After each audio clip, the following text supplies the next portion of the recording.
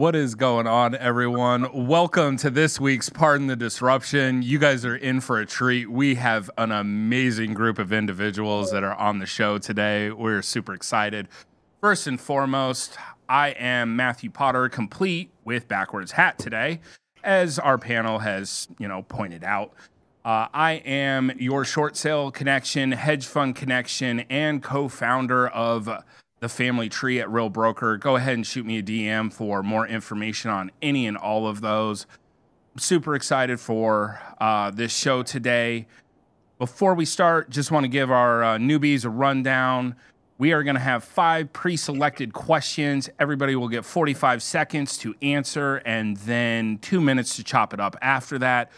The winner will be awarded a point or winners based on best arguments and or Venmo payments to me directly. And then after that, we will have a 6th question that comes from our audience. And if you want your question featured, you can drop it in our YouTube Live, Instagram, or you can text it to 33777. You can text question. We're going to go ahead and start off with some introductions. We're going to start today with my man, Leon G. Barnes. Go ahead and introduce yourself.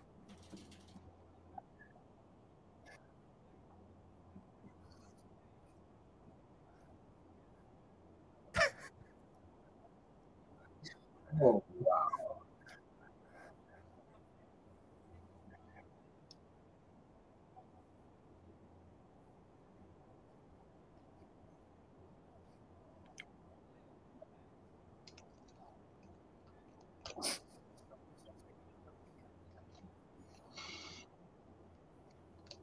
Absolutely. We are happy to have you back, Leon.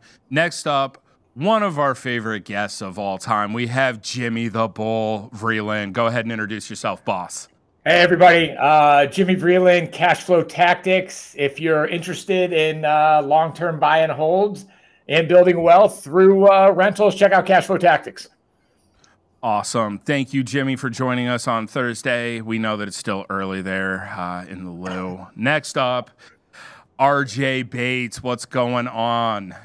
What's up, guys? RJ Bates, host of the I don't even know my podcast name.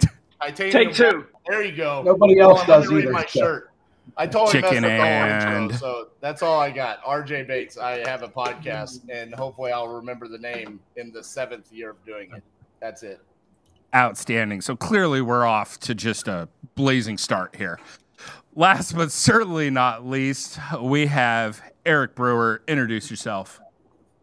Eric Brewer out of Central Pennsylvania, Integrity First Home Buyers, also founder of the Brewer Method. I've taught over 400 real estate investors nationwide the new way to do wholesale, where you can take your deals and sell them to retail buyers on the open market. I'm happy to be here. Excited to dig in today and make fun of everybody else on the panel. Absolutely. We're really glad to have you here, Eric, with your subpar digs on everybody. All right, starting it off, first question. With spring here, what are you doing around your company for spring cleaning? Start us off, Leon.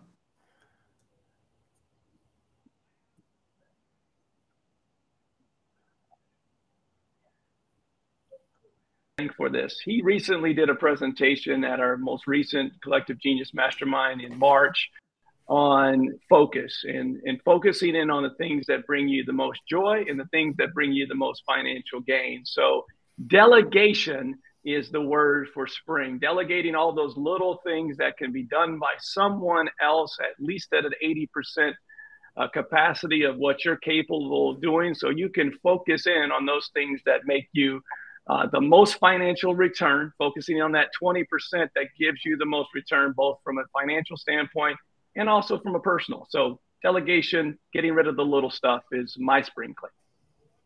Outstanding. All right, next up, I'm excited to hear this answer. Jimmy, what are you doing for spring cleaning?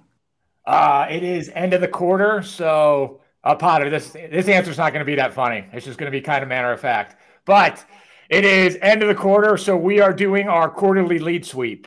We get everybody in the wholesaling company together in a Zoom. We call every lead that came in throughout this quarter. We got a cowbell. Anybody who books an appointment, we ring the cowbell. We kind of have fun with it. And then end of the day, person who books the most appointment gets $100. Nice. I like that. That's a solid end of quarter event right there.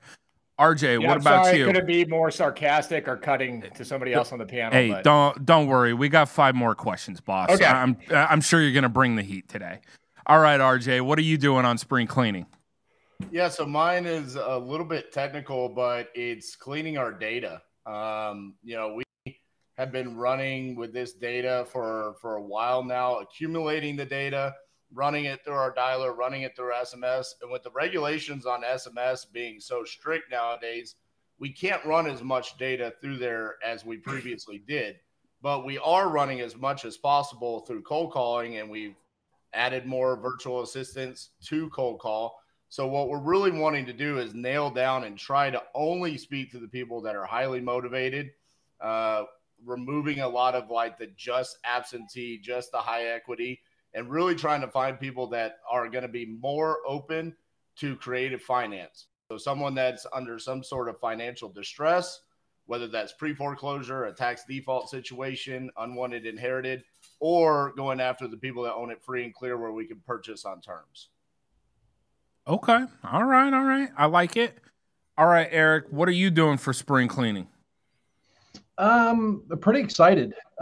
We've had a sticky sort of winter in business here, just between the normal slowdown with what happens around Q4 of the year, and then just with interest rates and some of the turmoil that was going on in the marketplace. I feel like the last 6 months have been in survival mode, and operating from a scarcity mindset. As we look down, the pipeline here for spring, I'm super excited about new stuff, not just the preservation of old. And I feel like that's how we've spent about the last 6 months, is clinging to every deal and every opportunity to be ensure we didn't go backwards. Forced our hand on some difficult decisions about personnel and some overhead and some expense. And now we're lean and mean. And I'm starting to see new opportunities unfold, because I think there's a reasonable amount of people, I'd guess almost 50% of the bottom performing wholesalers in the country have either gone out and gotten a job or have just completely packed it in. So for those of us that are left standing, I think we're going to make some hay here come spring. Chop it up, gents. Is Leon says he's looking to find people that can perform at 80% of what he performs. That should be really easy for you to do, right, Leon? Very super simple. And on that note of a little smack talk, I loved everything about Jimmy's answer, with one exception. Anybody else think like he's like the grandma in the 1980s? You do 8 hours worth of work and she gives you a shiny nickel. And a cowbell. $100. Leon, for our team, it's more about the thrill of the victory. The $100 is just a little added bonus. But I mean, one day I'll get to the big spender thing where I can just be throwing around $1,000 to everybody on a Friday. Hey guys, we just generated $1 million in sales. Here's $100 for you. Here's $100 for you, and everybody else is going to Applebee's. That is my new big goal, Leon, to have that Oprah moment where I can just run around the office being like, "Here's $100. Here's $1 million for you. Here's a $20,000 for you." I can't wait to get there. Yeah. Apparently, inflation has not hit St. Louis yet, because that $100 doesn't go a long way in most cities. I will say, Eric, I appreciate your answer, though, honestly. I mean, just talking about the past 6 months, kind of approaching things with the scarcity mindset. I think if we're realistic with ourselves, all of us have had, well, minus maybe Jimmy, because he's been very open about, what's going on in the rest of the world doesn't impact $20,000 houses in St. Louis. But the rest of us, we have been approaching possibly with a little bit of a scarcity mindset. So I appreciate you bringing that up. Yeah. And then, Eric, do you think it was a scarcity mindset or just maybe a realistic mindset? I think the anticipation of what could happen in my mind was 10 times worse than what was actually going on. So, yeah, I think it was more of a a mindset and self-induced anxiety and less about what was actually happening around me. All right, gents, we're gonna go ahead and in that round, we're gonna give it to Grandma Vreeland over there, and handing out the Werther's originals to the team. Congratulations on your point there. Thank you. Some Werther's, getting some Werther's. Yeah, go ahead and get yourself some Werther's out of his candy dish on the way out of the office. Yeah, it's not like I said, hey, I'll give you a quarter for like shuffling this callus on my foot like on Christmas vacation. Jeez. I loved every bit of it. Bit of it, with the exception of you handing out dollar bills like it's $1,000 spiff or something. What do you think is an acceptable prize for the champion? My 4-year-old just had a birthday, and like her step cousin gave her $100, dude. Like, thank you, Eric. Thank you. All right, Eric, if you did a lead sweep, what do you think the winner should get? $1,000. $1,000? I'm just gonna point it out there. $100 goes far in St. Louis. I mean, that was his EMD. It's not even a bonus. It was the earnest money deposit. Hey, $100 I gave you. You got to put that down on that $11,000 duplex we're buying. Outstanding. Absolutely outstanding. All right, Jimmy, you're going to start us off on this next one. If you were the DOJ of America and you could arrest someone on the panel, who are you arresting and why are you doing it? This should be fun. This is so easy. This is RJ. Like the last time I was on this show, he kept doing this like endorsement thing of something on his desk. And I was like, the first time he did the joke, I was like, oh, that's cute, RJ. Then the second time, and then the third time. He completely sucked the wind out of the entire show. So for horrible jokes, I would love the DOJ to come get RJ. I'm not talking about life in prison, but like some substantial time to really think about your jokes. All right. Sounds like RJ is going to spend some time in solitary, according to Jimmy over there. All right, Eric, what about you? Who are you having arrested and why? So it's not Jimmy. The dude's cut from the military cloth. He stands at attention when he poops. Definitely not Eric. By the way, it still has no problem coming out. He's a little, loose back there. But Leon, if you get to know him, dude's just by the book. He's clinical. I can't put my finger on it, but there's something while we're talking about Werther's originals and grandmas. RJ's what my grandma would call ornery, right?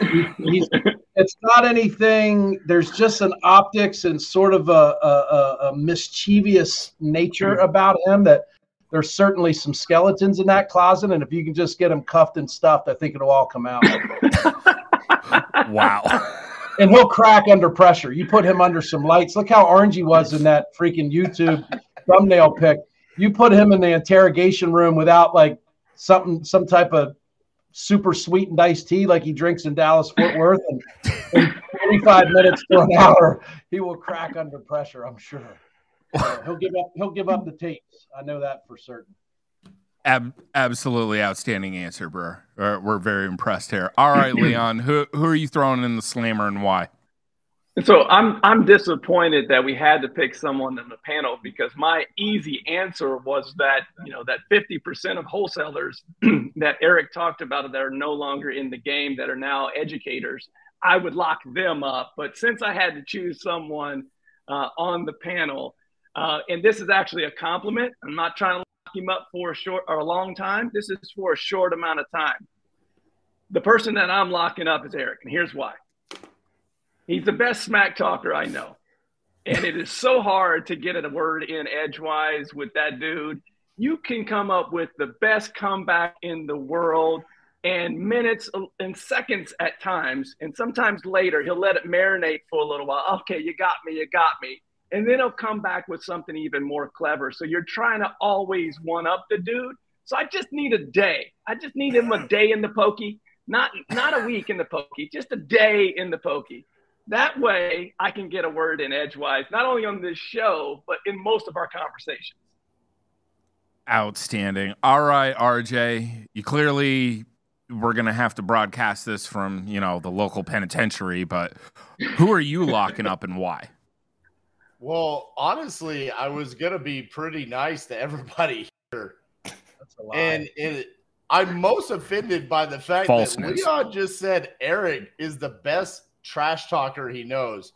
Yeah. So just for that, and the disrespect that Leon just gave me, Leon's going. That is just utter BS right there.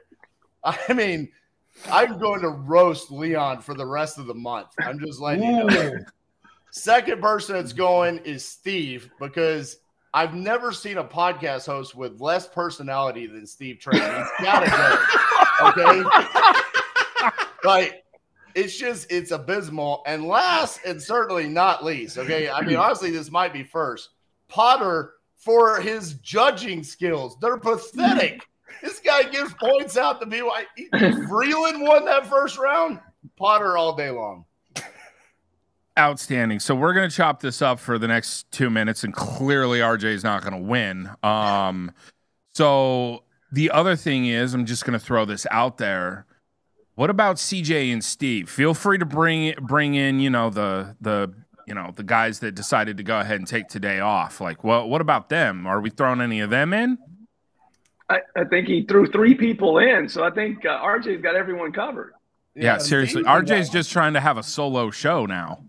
Just Steve's explain for sure to going. RJ that Leon said I'm the best trash talker. RJ, your talk is just trash. It's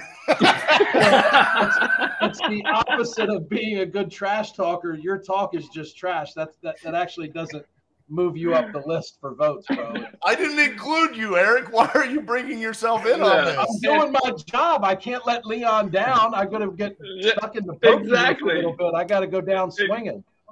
And do me a favor, RJ. I'll Zelle you, I'll Venmo you, whatever I need to do. I am not the person that needs to be in the pen by any means. I don't need to end up there. I'm above board, like Eric said. I'm very straight laced. Do not put me in jail.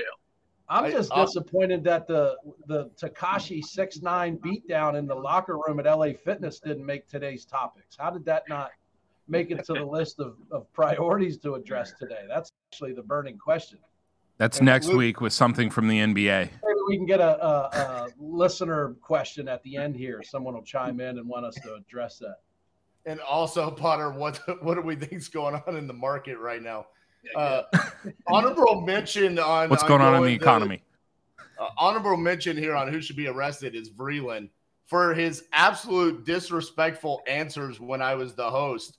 His average time on his answers was 6.5 seconds.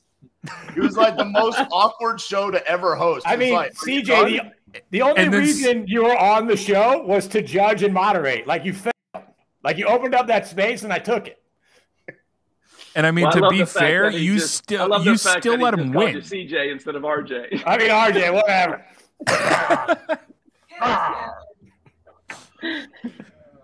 Okay, so since RJ thinks that I'm not fair, and he's correct, I'm not. And he thought he was going to get the point from the chat good. over here. He didn't say fair. He just said you're not good. Okay, well, I was going to give it to Eric, and now Eric's not getting points either. All right, so sounds like Leon and Jimmy are both going to get a point that round because I'm just going to judge the way I want to judge. How about that? Like it. Good. All right, next up, we'll start with, since we'll start with Leon, since, Jimmy got to go last time after he got a point. What strategy, process, or practice is currently working for you? So I'm going to go into my personal real estate business versus talking about the collective genius here. I have noticed, especially over the last year with marketing, that there has become a limiting return unless you are just spending crazy amounts of money on a monthly basis. And this really relates to that smaller investor that's looking to go from 20 deals a year to 40 or from 30 to 60. We're really taking a laser approach on our marketing strategy, specifically from a direct mail. We took more of a shotgun approach in the past, and now, especially over the last 6 months, we're having success with really dialed in on the data, spending more for data, and sending less on that side. I know I've heard a lot of people say, well, direct mail just isn't performing at the level that it has in the past. And obviously there's less people motivated to sell today than there was, before last spring. So we're really focusing in on a smaller number, rifle approach instead of a shotgun. Okay. All right, Jimmy. What about you? What's working? Brewer method. Eric in January was talking about the what was the phrase? The MLS is the new hedge fund, or the FHA VA buyer is the new hedge fund. And I didn't, my opinion, I didn't really necessarily have an opinion, but I was like, Brewer's a smart guy. I'm going to test this out. And we started novating everything. I started doing direct to seller to find more turnkey deals. And unfortunately, direct marketing is not doing that, but it's getting me a bunch of novations. It's like we're not turnkeying anything because we're our brewer method novating everything. Okay. All right. Next up, what about you, RJ? What's working? So I'm going to go the route of when we're talking to sellers, we are making sure a lot more than we were in the past that we are providing them with multiple solutions to their problem. So if we know that they need to sell, in the past, we made it very limited when we would try to purchase something sub 2, or if we would try to get it seller finance, or even in the case of the brewer method. But also taking it a step further, if it's inside the state of Texas, we're also offering to list that for them if we're not the solution, utilizing Cassie's license as a realtor. So just making sure that we're really detailed, having slightly longer conversations, and just offering a solution no matter what, so we're not burning through as many leads. Very nice. All right, Brewer, what about you? A couple things are sort of, for us, experimental, and we're seeing results. Number one, I think everybody in the space is always looking for a way to get more qualified leads. And I feel like we've done just about everything that's out there with varying results. We started doing radio about 3 months ago. And I had done it about 4 or 5 years ago and spent 25 grand, never got a deal. I don't even think I got a lead, and got introduced to someone that had experience doing radio. They made a connection, a referral. I ended up talking to someone and they said, hey, I've cracked the code on radio. Follow this plan. We followed it step by step, and we're spending $4,000 a month getting 2 deals directly off radio. So it's relatively inexpensive. It's generally a higher quality lead, similar to what we see from TV. And it's an inexpensive marketing method right now. So that's number one. Number two has been, to RJ's point, we're trying to extract every possible dollar out of a lead. No matter what they're asking for the house, you can stretch them out to a 50-year amortization at 0% interest, and almost any price would make sense from a cash flow perspective. So sub 2, creative finance, novations we've obviously been doing for about 15 years. So those are still consistent for us. So those 2 things right now for us are some innovations that seem to have some traction right now.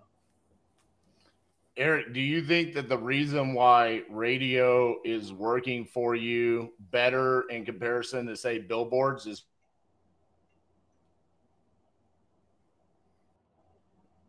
Did RJ leave the chat? Oh, man. RJ, right. I lost you at. Right in the middle of my joke? That sucks. Damn, the internet saved Eric. What I asked you is do you think the reason why radio is working better than billboards is because you have a better face for radio than billboards?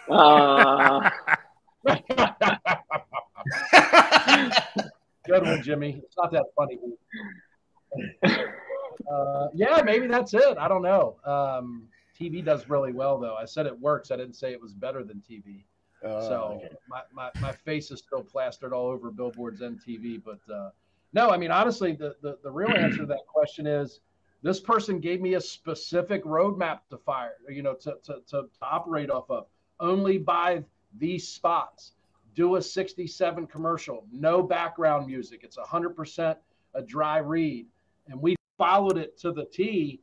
And we're actually on a lot of the same stations we were on before, but we're getting results. We get about 7 to 8 leads a week for $1,000, and we're buying 2 homes a month already. So I think it was just I having was, the recipe.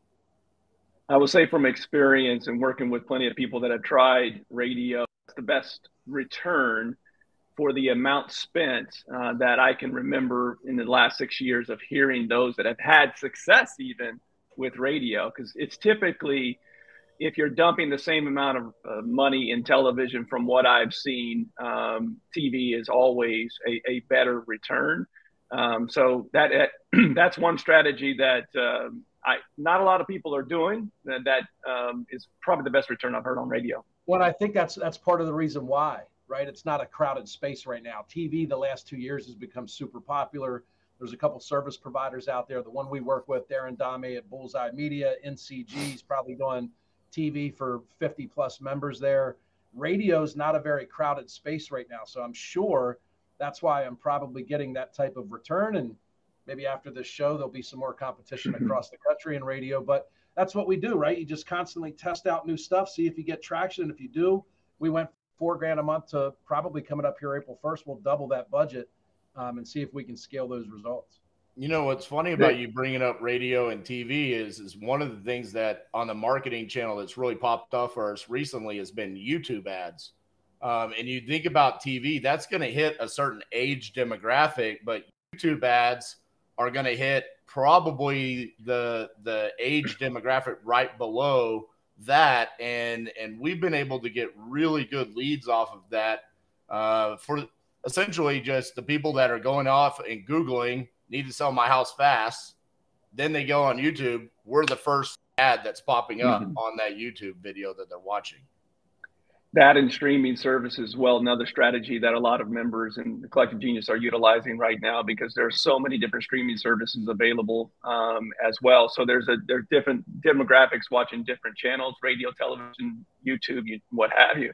The biggest takeaway I wanted to address as we wrap up here on this particular question is the amount of value that was just given from the panel, minus Jimmy. Just joking. Don't kill me. The amount of value that was given here, that if you summarize this, it's the evolution of the real estate investor, right? It's, if you're speaking of an athlete, let's say a basketball player, you get your dribble down first, right? You get your foundation, then you start adding shooting, you add your defense, all these things that you're adding to become a 5-tool type of player. These are the things that these guys are talking about, is finding ways to drive leads and then monetize as many of those as possible by learning skills that allow you to do that. It's phenomenal information given away here. Yeah, I'm going to agree on that. There was some great information from everyone except for Uncle Fester over there that wants to laugh at, my laugh. Yeah, I'm looking at the top of your head, Brewer. Wow.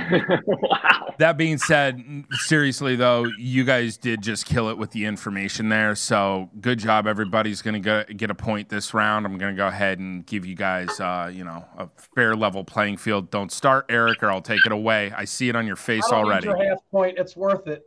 Let's take a lead sweep, have Jimmy chip in $100, and we can get you an undershirt for underneath your golf shirt there, so you don't have that taco meat chest hair hanging out. Are you jealous because it's late at noon Pacific time today? But come on, man, get a tank top working there or something. Tank top ain't gonna stop this chest beard, bro. Like, look, it just all grows together. This is what I love about this show, like tremendous value given about new marketing strategies down to taco hair. That was Claire. Look, we run the gamut here. We serve a broad audience. That's right. All right. As successful entrepreneurs with massive success in real estate and other endeavors, how do you define success? Go ahead and start us off, Brewer. I'm going to start you off over there, taco hair. Let's go. I actually watched this yesterday on a clip from Steve's podcast with Larry Yatch, and he said success is not an accomplishment, it's a feeling. And I think that really sunk in with me, and I thought a lot about that, right? So, and then when you think about it, if it's a feeling, where do our feelings come from? Our choices. So you can actually decide to feel successful. You can look at what you have and make a decision that you're halfway to where you want to be. You don't have the money you want. You wish you had a bigger house. You wish you were, drive in a different car, or you can make a choice to look at what you have around you, be grateful for the blessings that we have, and just consider yourself, make the decision to feel successful. And I think there's an awful lot of truth to that. I think the way that we define success probably should vary from person to person. What Jimmy or Leon or RJ's considered successful just may not match up with me, and that's okay. It doesn't make their definition wrong or mine not suitable. I think success is happiness. And, what makes each individual person happy may be different. But for me, it's having a balance between challenges that, I love solving problems. And that's what work, I think, does for me, is the opportunity to solve problems. And then traveling over the last 2 weeks made me realize how much I actually miss family when I'm home.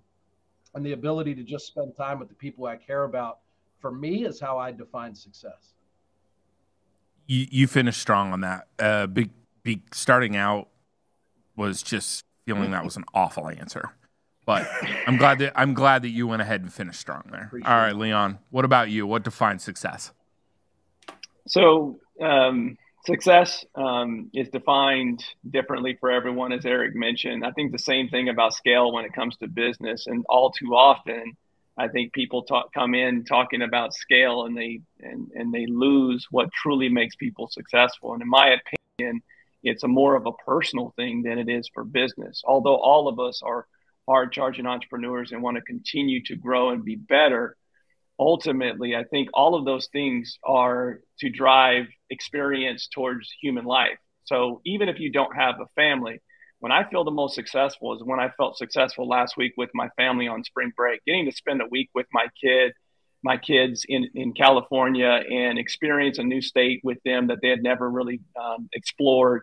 Those things make me feel very successful. But those are all driven from the goals that I set every single year for myself from a business standpoint to achieve. That gives me and drives happiness. At the same time, I cannot be truly happy and feel successful if I don't hit my personal goals as well. And a lot of that comes back to making sure that I'm being present and with my family and having new experiences with them every single year and as often as possible. Good answer. Good answer. All right, Jimmy, what about you? How are you defining success? I'm going to go with Larry Yacht as well. It's a phenomenal book if people are looking for another book, How Leadership Actually Works. But in the book, Larry defines success as optimize daily success, sustainable over time. So a lot of people think they'd be happy if they were just rich and could sit on the beach all day and quite frankly, and then, 3 margaritas every day, probably not sustainable over time. Then you take the other pendulum of that, just work all day long, never see your family, not sustainable over time. So it's about finding that balance and then getting a daily routine, getting something daily, weekly that makes you happy, helps you have fun, and challenges you. Very good. Very good. All right, RJ, what about you, boss? So I just got to spend the last weekend in San Antonio at a real estate entrepreneur event, and I got to meet one of our students there, Dante from San Diego. His level of success is he does a couple deals a month, and the rest of the time he spends surfing and snowboarding and whatever he wants. I got to hang out with Ryan Pineda.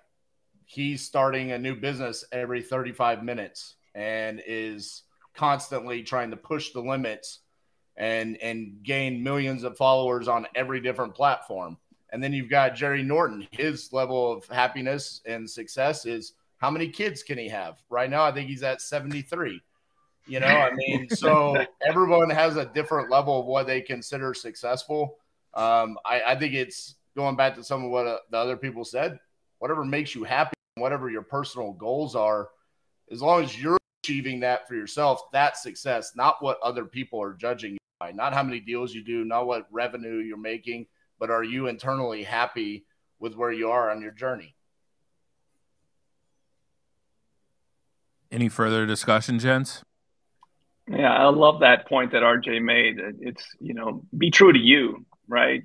Some investors come into our community and they think they want what others have. And then they realize that that's not what makes me happy. Going back to your reference of 2 deals a month and surf the rest of the day, you have to find that. I will say, though, that doesn't come overnight, right? I think most of us here are at an age where we truly know what makes us happy. It may have taken us some time. I always say I didn't know who the hell I was until at least 30 years old. And in my 40s, I'm just truly defining what true success and true happiness is for me. So this is a journey. It doesn't happen overnight, but be true to you and what makes you happy. I think I'm happiest, although my losses have been piling up. I think I'm happiest when I'm at CG and I'm playing basketball with the group, and then we get to go and learn and iron sharpen iron together. Those are some of my favorite moments in life, is experiences with others who are like-minded. I think ultimately, I've said this a couple of times on different podcasts, comparison is the thief of joy. Well said. And I think if you can remove that from your life and write down what you really want in your journey, whether it's business, personal, just ultimately what your life looks like, you can achieve that success. And that's a big deal, I think, RJ, like having it written down, knowing exactly what your target is. To back what Leon was saying, in my 30s, I had no idea. I had nothing written down. It was always just more and more and more. And then, I had a coach who said, write it down and then work backwards towards it. But by the way, that particular exercise, Jimmy, is something we talk quite often about, is that people don't ever achieve happiness because they haven't defined it. When I get to this, I'll be happy. Well, maybe, but what is happiness for you? So finding what that is and then working backwards from there. It usually takes, unless you have a mentor, it usually takes in your late 30s and 40s to figure that out, because you're grinding so much. And that's, again, going back to the journey of finding happiness. That's something that takes time. You're not going to have life balance in your 20s trying to build a business. You have to work towards it, but it's something that is a journey and doesn't happen overnight. Good thing is you have mentors here like Uncle Jimmy that'll give you a shiny nickel once you get there. Way to work that back in, Leon. Good work. Preach yourself. Oh, man. All right. So I know I've been busted on my judging by this individual, but he did definitely hit on it with the comparison about, losing your joy with your whatever the hell you said, RJ. So eloquently said. So well said. Outstanding. There we go. I'm trying to operate just a little bit above where Brewer is right now, guys. Yeah. All right. You're failing. No, I'm clearly succeeding. All right. Next up, what does BlackRock readying opportunities amid the damage of rate hikes and the recession mean to you? Start us off, RJ. I mean, I think it goes back to some of our points a couple of weeks ago. I mean, there's going to be pain. We're going to feel it. They're going to make sure that there's going to be losses had. And, yeah, with losses, there's going to be opportunities to come in for other investment groups. And I think that's kind of the reality of what we're sitting here. The Fed has continually said we're going to keep going until we fix this problem that we've created and with inflation. And that's going to happen with the interest rate hikes. And it's going to keep going until there's losses. And I think as real estate investors, it's our responsibility at this point to shelter ourselves and prepare to not be affected by that pain and then be able to capitalize on the other side of it. Good answer. Good answer. All right, Brewer, what you got for us? You making notes? I'd refer back to what RJ said, that happiness must steal joy for people. It's like I've always said, steal joy. So I think there's one lever, that the Federal Reserve has to pull when they're trying to fight inflation, and then there's this balance between a recession and inflation. And I think generally what we've seen is as they continue to increase rates, they're not actually getting the response in the amount of time that they think they should. And there's all of these other sort of ancillary things that are going on that continue to pop up. And it's really hard to sift through it. And I think that's the thing that I'm excited about coming into spring. And I've actually stopped paying attention to a lot of that stuff. And I'm going to focus on what happens in my world, taking care of buyers and sellers, hiring the best people. And we just had a meeting with a bank today that's begging to give us money. And as I sat with the vice president of this lending, he's like, I can't lend money right now. People are too rate conscious. We have all of these funds that we have to lend. And the only way we make profit is when we lend the money. Please take a few $1 million from us and spend it responsibly. So in my little world in Central PA, it's not having any negative impact. It's creating an opportunity for me. And I'll continue to leverage those as long as I can see them clearly. Very nice. Very nice. All right, Leon, what about you? I think this is exactly what BlackRock has been telling you for many, many months. They're holding the line of they think there's going to be a global recession. They think things are going to get bad. So like Eric said, we've been talking about this for, 6 months now of being lean, being mean, making sure you're taking care of people, focusing in. I mean, today, just from the panel's discussion out of the gates, is you heard most people talking about laser focus and monetizing more leads. I think the other piece of this that we've talked about before is just making sure that you're being fiscally responsible with your business, not taking shotgun approach where the last 3 years you've been able to waste some funds. You've been able to try some things that maybe didn't pan out for you. So I would make sure that I'm getting laser focused and double down on being as liquid as possible, hiring the best possible human beings that you can hire to help you grow and scale your business during a time of unknown. If you focus in on those things, it doesn't matter what the market does. We've talked about this before. People are always going to need housing, and housing is still in a shortage. Focus on what you can, what you do best, and then be as liquid as possible to hopefully be able to take advantage of some of the things that may come your way. Jimmy V, what are your thoughts on BlackRock? If you read Ray Dalio's last book, he says every investor, their biggest damage, their biggest risk is inflation. That what they invest in, the cash is going to lose so much value that it's not going to buy them anything. So what do investors have to do? They have to run to hard assets. What is the industry we are in? We are in hard assets. Most people, when they think hard assets, they think gold and silver. Problem with gold and silver is it doesn't cash flow. It's simply a hedge. Like, we're in a very nice spot where we're the only place where you can buy a hedge that actually cash flows and grow. So, like, regardless of what happens to if you're going to buy and hold for long term, regardless of what may happen to interest rates or the underlying value of the asset, it is irrelevant. Like Brewer said it, the Fed has one lever, the interest rate, to try to curb inflation. They're not cutting government spending. They have to create more currency to bail out those banks that just failed. Like, this inflation thing, it is not going away. And it is the greatest threat to people's retirements. It is the great short-term recession, short-term price drop in assets is not the greatest threat. It is the currency losing all of its value. And I don't see interest rates really curbing that loss. And so I think we're in a good spot. Chop it up. One, that's the best answer Jimmy V's ever given. Agreed. Two, Potter, I have a request. Can we not have any more questions about the recession with the guy from St. Louis and then the guy from St. Louis and Northeast named Brewer? No. Why? Why is that?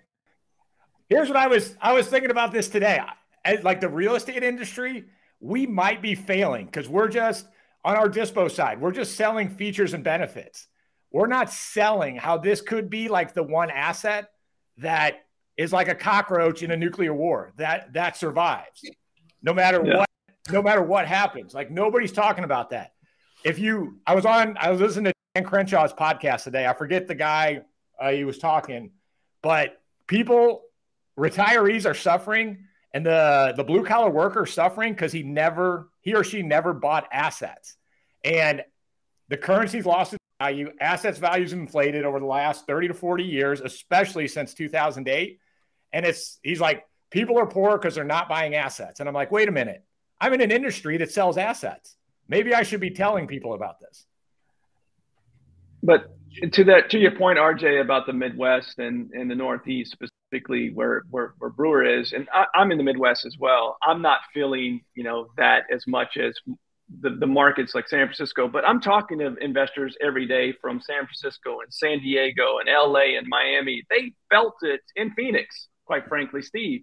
They felt that 20 to 25% shift overnight, and the summer was a little rough, but it's made its way back because inventory has been so low. They're not feeling that major difference than we are. They're just not able to hold as many assets, the $20,000 duplexes that we buy in the Midwest. They're not getting that.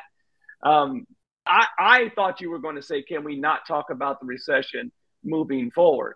Because quite frankly, I don't think that it's something that until the bottom falls out or something drastically changes, I feel like all of the media, all the information that comes out is just to potentially spin it their way for their message.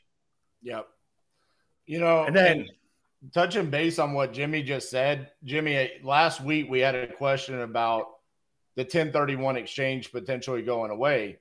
And to answer, just to add on to what you were talking about there, the people that don't own the hard assets are the ones that are being punished right now. That's what I was talking about. If they take away the 1031 exchange, it's not going to impact us, guys like us that do this all day, every day, because we'll just find another avenue. It's going to impact the people that have been working at W-2 and they've been relying on the 1031 exchange to increase what hard asset they've gone. Some a single family home to 10 units. That's how they were able to do it. That's who it's going to impact. And that's not the person that they're trying to go after. And so I just wanted to add that from last week's episode. Well, those silly gooses in the government, here's what they're saying. We're going to get rid of that 1031 and we're going to really hurt those rich people because they're bad. But who's it really hurt? It hurts the mom and pop retiree. Who's inflation really hurt? The mom and pop retiree. It's like we've seen this game played before. Two things I have to add. One, Jimmy, your mic definitely is working. Hot, coming in hot. Now, RJ, you know why his normal responses last 6 seconds? Because once he goes outside of that, his real eloquent side comes out, and words like "silly goose" start getting implemented.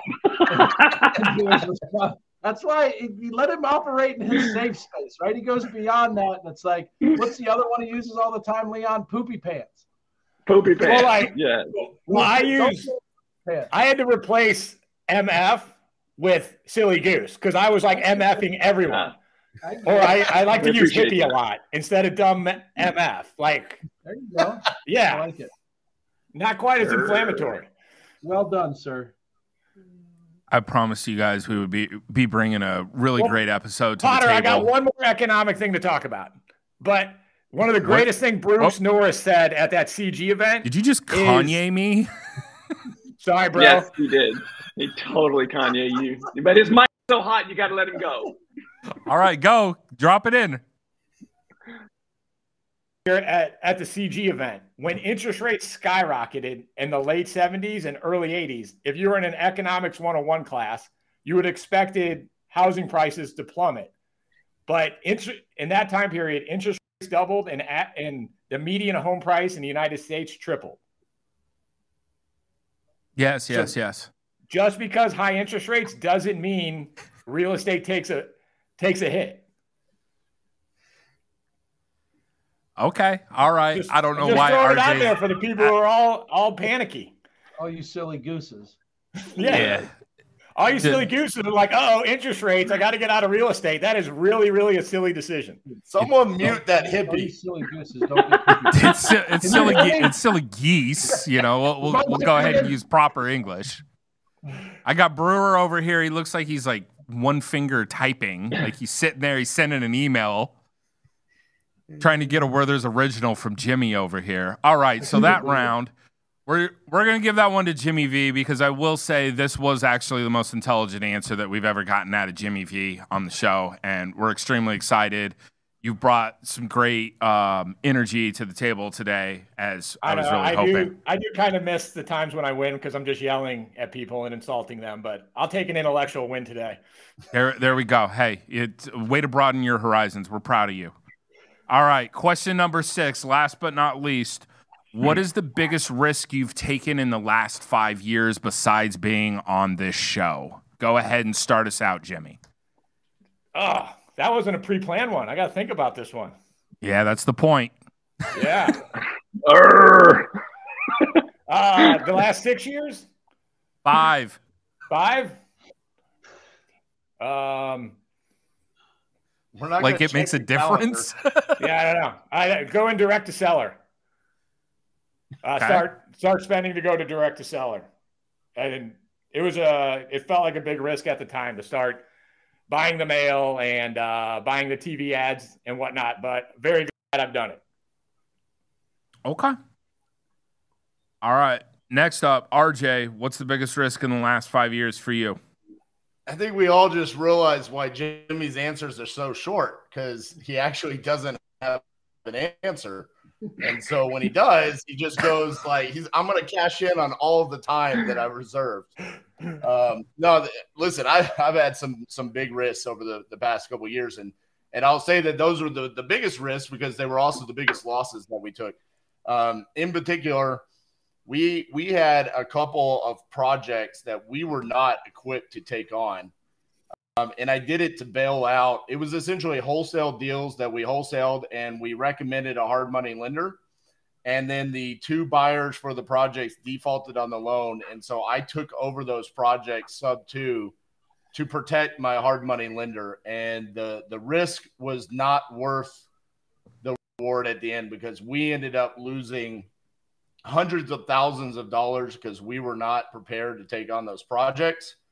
And the relationship was not salvaged by our actions. So that was the biggest risk that we took.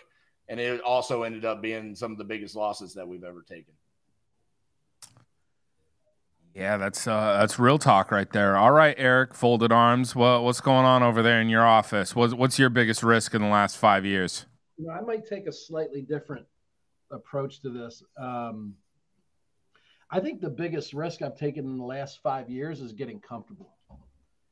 And it's actually the lack of risks. I've been talking about 5 years, the opportunity to expand, the opportunity to do more multifamily, the opportunity to start buying businesses, the opportunity to move to Tampa, Florida, the opportunity to get in better shape, the opportunity to go play men's league basketball with my son and create memories that I'll remember for the rest of my life. And the biggest risk that I took is that I may have time to do that next year, next month, next decade. And, I think I'm often reminded at just how, short life can be. And if I'm being honest, the biggest risk that I took in the last 5 years is not taking more risks and doing more of the things that I believe that I'm destined and capable of doing, because I want to stay in this kind of safe little area where I have everything that I believe that I'm entitled to. So yeah, I think maybe that's a little backwards for the intent of the question, but I think the biggest risk for me in the last 5 years is not taking more risks. Okay. I follow it. I kind of think that's a pretty good answer there. Not saying you might get a point, just saying, it's kind of a good answer. All right, Leon, what about you? Job interview, I said my greatest weakness is that I'm just too strong everywhere. Kind of the same type of answer. Baffle him with bullshit, bro. Is it my turn? It is your turn, Leon. Here we go. There you go. If I had a mute button, man, it would be nice. So for me, it's kind of twofold. I moved my family from Kansas, where I knew almost everyone in the city, had great connections. I was coaching high school basketball, coaching summer AU, which is a passion of mine. It's my ministry outside of real estate. And I gave that up to move to Tampa, Florida. Most people say, well, you moved to Tampa, you won. Yeah, but that's easier for most people to say because they're just thinking of the weather and the opportunity.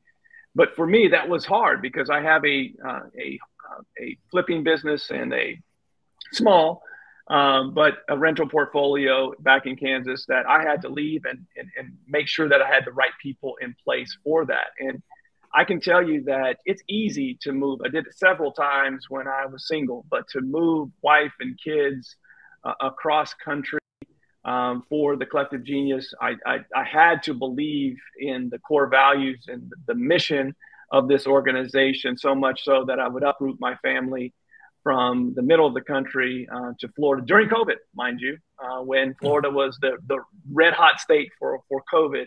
And so for me, giving up my comfort zone and taking a risk and going to a state where I knew pretty much no one, and it allowed me to get outside of my comfort zone. And what's happened is we have more rental doors than we've ever had.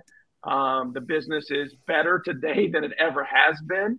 And Collective Genius, we've grown from one group to two and doubled, the amount of members that we have in it. So it was a big risk, but it paid off.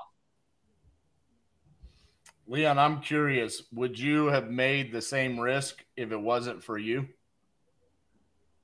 If it was for one of your family members? Like, for example, Eric in his circumstance with his son, if he had to move, would you have made the same move if it was for another family member? What do you mean? Would I move for one of my kid? Yeah, if your kid has an opportunity and, hey, we need to move, would you have uprooted your life for that? Or if your wife had some, unique opportunity to Sure. do something career-wise? That's a really good question. That's a really good question. And I think it ultimately depends upon the situation. For me, I can do this remotely. Yes is the answer for my specific situation. I'm always, if you know anything about me, which Eric and Jimmy know me pretty well, I'm always going to do what's best for our community from a business standpoint and my family as a unit, not as for individuals. So if the best thing for our family, yes, is the answer. Can I answer that question? Because I think it would be like No. a 50-50 for me. I don't know that I could go.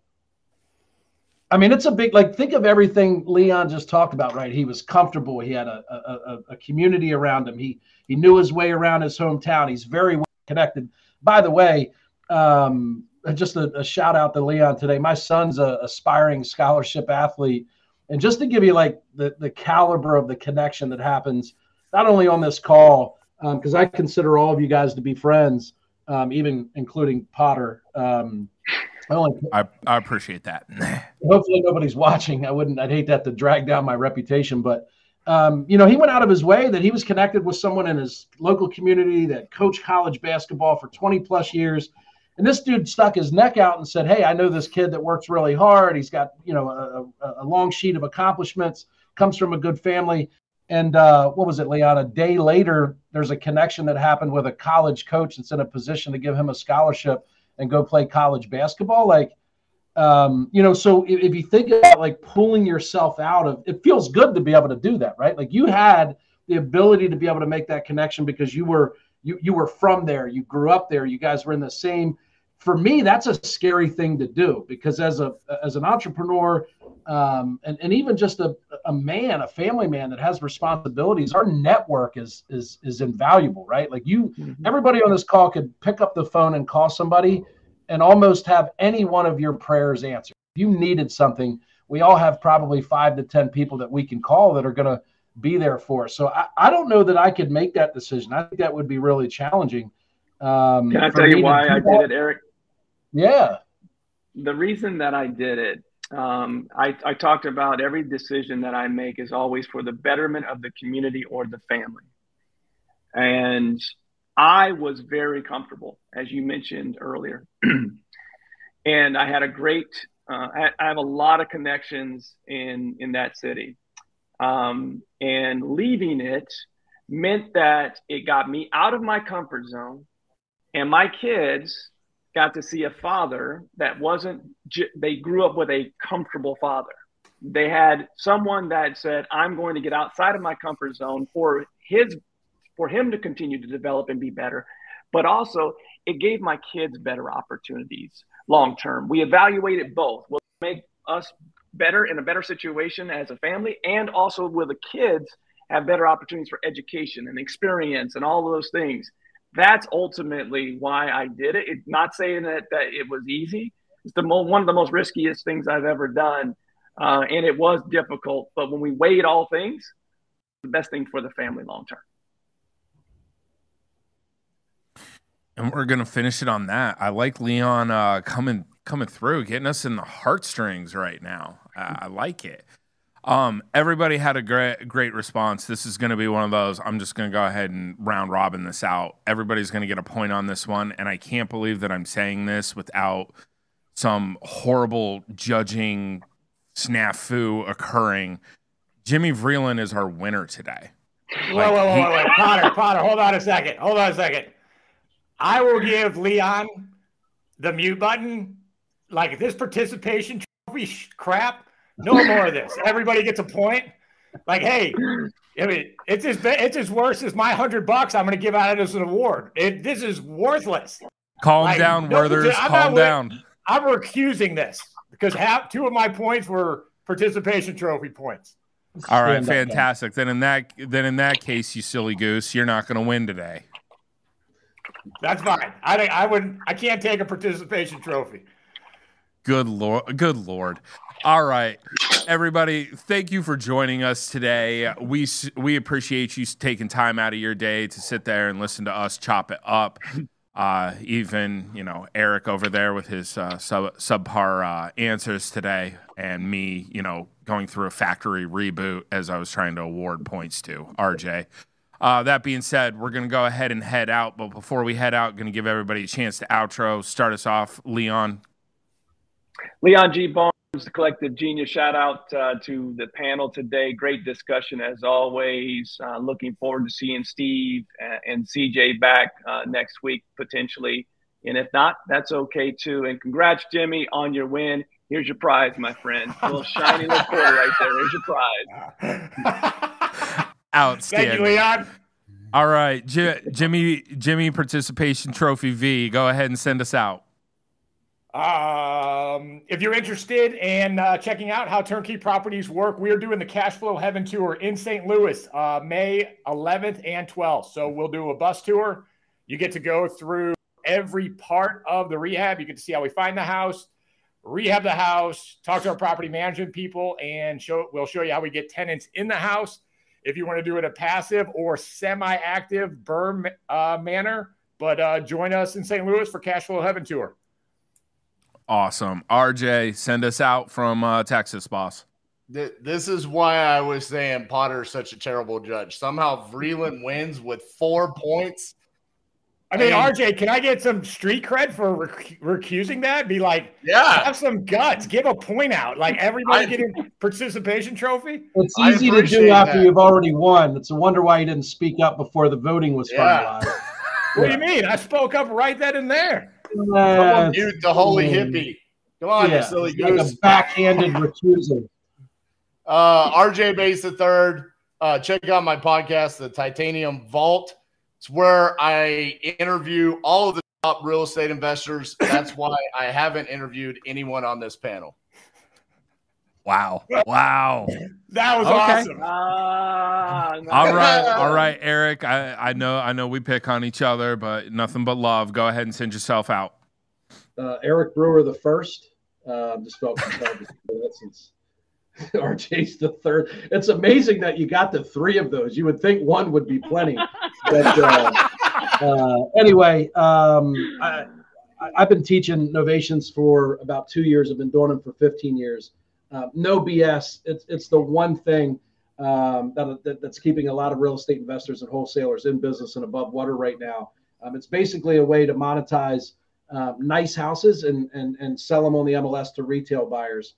If you have any interest in learning more about that, I give a ton of that stuff away for free on Instagram at Eric_invest. Look me up on Instagram. Right on. Thank you, everybody. We will be back next week, 11:30 Arizona time. That's when I'm waking up late. Eric. 2 minutes before he gets up. Hey, calm down over here. I'm on West Coast time, y'all. All right, everybody. Thanks so much for tuning in. We'll see you next week. See ya.